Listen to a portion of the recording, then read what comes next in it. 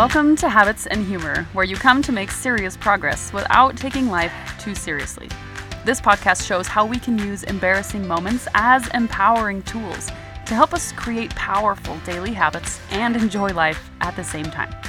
I'm Susie B., author and creator of Life Conscious and master of all things embarrassing.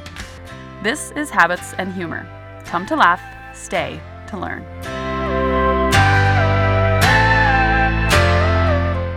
Hello and welcome to the Habits and Humor podcast. I'm Susie and I want to welcome you here and tell you thank you for listening.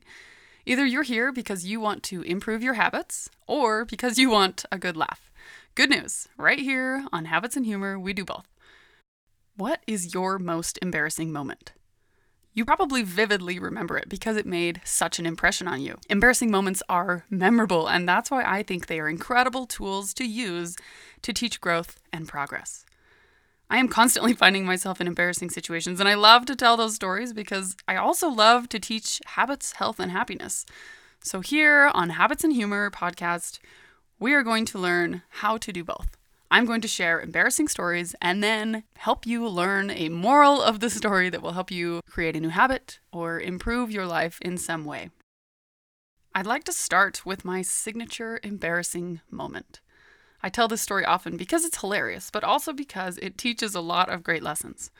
The lesson I want you to take away from today's story is the power of the habit of connection. Go with me on a mental vacation to Washington, D.C.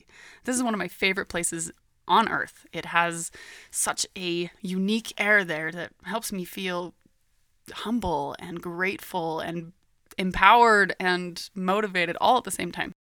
In 2010, my husband and my 1-year-old baby and my mother-in-law and I took a vacation to Washington, D.C. When we rolled in, Hurricane Irene also rolled in. This hurricane was so bad that it shut down the entire city of New York. So we spent the week in Washington, D.C. in absolutely pouring rain and torrential winds. It was craziness. But we were there to see the sights, and see them we did. One day, we found ourselves atop the Lincoln Memorial. This is one of the coolest places in the universe, in my opinion. Basking in the glow of this incredible 100-foot president who did so much for our nation, I could stay there all day. From the top of those stairs, if you've ever been there, you can see in every direction for miles. It's beautiful. There's 89 marble stairs between the top of the monument and the reflecting pool down on the ground level. Like I said, we were there on vacation and we had our 1-year-old there in a stroller. We went to get on the elevator to go down to the ground level, and that line to the elevator was crazy long because it was raining. So we decided to just hoof it down the stairs. We were young and spry and we're like, yeah, let's just take the stairs. There's 2 ways that you can take a stroller downstairs. Either you take your baby out of the stroller and fold it up and walk it down the stairs, or you have 2 people, one person holds the front and one person holds the back, and then you lift the stroller up and carry your baby down like an Egyptian empress in a caravan. So we decided to do it that way. So my husband grabs the front wheels and I grab the back wheels and we lift her up and down we go. A little backstory here. I happened to be in a flip-flop phase of life. I always wore flip-flops no matter what was going on. I just really liked having my feet free, I guess. And this day I was sporting, I remember I was sporting some brown Vans flip-flops. And if you're doing the math here, my flip-flops were entirely made of rubber. It is pouring rain and we're walking down marble stairs. Yep, you got it. So we start going down and whoosh, my feet go all the way out from under me and I fall clear down to my back. Remember, I'm holding this stroller so I can't even catch myself. Don't worry, we saved the baby. She was just fine. So I'm laying there in a soaking wet heap. And you may remember that I just said from the top of those stairs, you can see for miles in every direction. Well, everyone for miles can also see you. So not only did I just fall down the stairs, but I fell down the stairs in front of thousands of people. So all of these people around me are asking, are you okay? Are you okay? And I'm totally embarrassed and I'm just looking at the ground. I'm telling my husband, like, go, go, go, go. So we get back up and the baby's fine. We lift her up again and we start walking down again. Not even 10 steps later, I go down, whoosh, all the way down a second time. This the same crowd of people are watching me fall twice. Again, our daughter was fine, but this time I jumped up and I asked my husband, I'm like, maybe you should just carry the stroller by yourself because she's in danger in my hands. So he takes the stroller and he takes off down the stairs and, turns out he can walk like a human on two legs. So I'm walking down carefully like I'm walking on shards of glass and I'm regaining my confidence that I can walk. And I get almost to the bottom. And this is where you're going to think I'm exaggerating, but I've got 3 loved ones and thousands of perfect strangers who can back me up on the truthfulness that this really happened. I fell down a 3rd time. But this time I didn't just fall. I bump, bump, bump, bump, bump, bump, bump, all the way to the bottom of the stairs and land in a soaking wet heap in a puddle. It was so embarrassing. All of these people, hundreds, probably thousands of people around us, watched me fall down the stairs. This a grown adult woman falling down the stairs 3 times down the same staircase. I tell you this story because it's hilarious, but also because it's a great visual for the habit of connection. I don't regret wearing flip-flops that day. I don't regret walking on marble stairs in the rain. The only thing I regret from this whole story is that I was so embarrassed I didn't give my family permission to laugh. I robbed them of the ability to die laughing at this hilarious situation because I was so self-conscious. I refer to this as living from the outside in. I was so worried about what everyone outside of me was thinking, and I was so embarrassed because I had embarrassed myself in front of all of them that I didn't even look up to see the faces of the people who loved me. My husband was holding out his hand to help me up, and my mother-in-law was there supporting me, holding our daughter, and they both were trying so hard not to laugh so that they wouldn't hurt my tender little feelings. The only regret I have is that I didn't just lay there in a heap and start laughing. If I had laughed that day, it would have changed the entire mood. It would have changed the entire trip, probably. I was so embarrassed, and all I wanted to do was just shrink down and hide. I didn't want anyone to see me, and I just felt so small. The other way to live is called living from the inside out. If I had just taken a second to ask myself, are you actually hurt? And realized, you know what? I'm fine. I'm okay. And then I had looked outside of myself, I would have seen these people who love me offering to help me up, perfect strangers offering to help me up, asking if I'm okay. I would have looked up and connected with these people and realized they are trying to help me. They're not laughing at me and they're not trying to make me feel bad about what had just happened. They were trying to help. And if I had just taken a second to look around me, look outside myself, I could have connected with these people, and it would have been a great, good time that we could have shared together, laughing at this hilarious event. So the lesson I want you to take away from today's story is to connect with other people by living from the inside out. Do a self-check first. Check on yourself, see how you're doing, and then look around you and see who's trying to help you. Maybe you are at the bottom of a staircase. Maybe you just fell hard. Falling is not the problem. Falling is part of the process. It's what you do to get back up. Are you going to sit there in a heap, or are you going to look around, take somebody's hand, and move on? That's the power of connection, is being able to get yourself out of a funk by using what someone else is offering you. My husband obviously is a better walker than I am, and I could have used his expertise to get myself up if I had just reached up and grabbed his hand. And a little bit of sense of humor goes a long way. This whole situation could have been so funny and could have just really escalated our trip to the next level. But instead, I wanted to forget it. I didn't want to talk about it. I was so embarrassed. I chose to live from the outside in and feel small, rather than starting inside, realizing that I was just fine, and looking around me and letting that moment come out. If I had started to laugh, all those people around me, including my husband and mother-in-law, could have laughed as well. Since that day, I've tried really hard to embrace embarrassing moments. That's just why I'm starting this podcast, is because I want to help you empower yourself through your failures. It's not a big deal when you mess up. And if you realize that it's not a big deal and you don't have to feel small and take that away from yourself, you can just look around and ask someone for help. Whatever it is, maybe you failed on your diet. You know what? Reach out to a friend who lost weight last year. Ask her, hey, you know what? When you had a bad day, what did you do? Boom. It's right there.